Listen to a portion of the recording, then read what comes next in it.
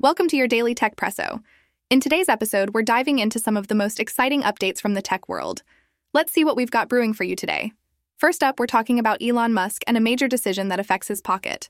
A Delaware judge recently made a big call against Musk's $56 billion pay package from Tesla, which now requires a new compensation proposal from the board. This ruling is not just about the dollars. It's about how shareholders were led to believe the plan was formulated and the board's independence, highlighting Musk's strong influence over Tesla. As we sip on this news, it's clear that Tesla's boardroom drama could shake things up for the electric car giant. Next, let's talk about Google's pricey job cuts. Google has been opening its wallet, but not in the way you might think. In 2023, they spent a whopping $2.1 billion on severance and other expenses for laying off over 12,000 employees. And guess what? They're not done. An additional $700 million is earmarked for more layoffs in early 2024. Despite these cuts, Google saw a 13% revenue increase in 2023, pushing their earnings up to $86 billion.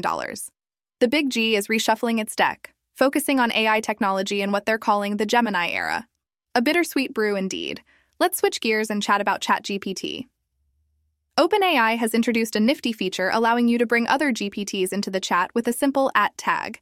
Starting in November 2023, this feature opened up new avenues for creating and training custom GPT-powered chatbots, primarily for ChatGPT Plus subscribers. However, it seems these custom GPTs are sipping on just a small portion of ChatGPT's traffic, making up about 2.7%. It's a fascinating development, and we're keeping an eye on where this innovation leads. Moving on, the New York Times is making waves with AI. They're assembling a team to explore how generative AI can revolutionize the newsroom. Led by Zach Seward, this initiative will mix machine learning engineers, software engineers, designers, and editors to innovate in news reporting and presentation. Despite past hiccups with generative AI, including a legal tussle with OpenAI, the Times is committed to keeping its journalism human-powered. It's a bold step, and we're curious to see how AI will shape the news of the future. Finally, we're jetting off to the Caribbean, to Anguilla, the tiny island making a big splash with AI.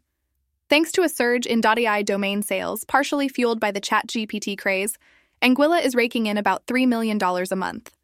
This domain boom is bolstering the island's budget, a significant leap for its economy, far different from other domain-rich locales like Tuvalu and its TV domain.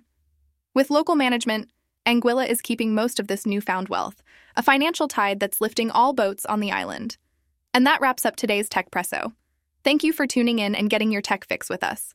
See you tomorrow for another daily dose of Techpresso, your go-to source for all things tech. Stay curious,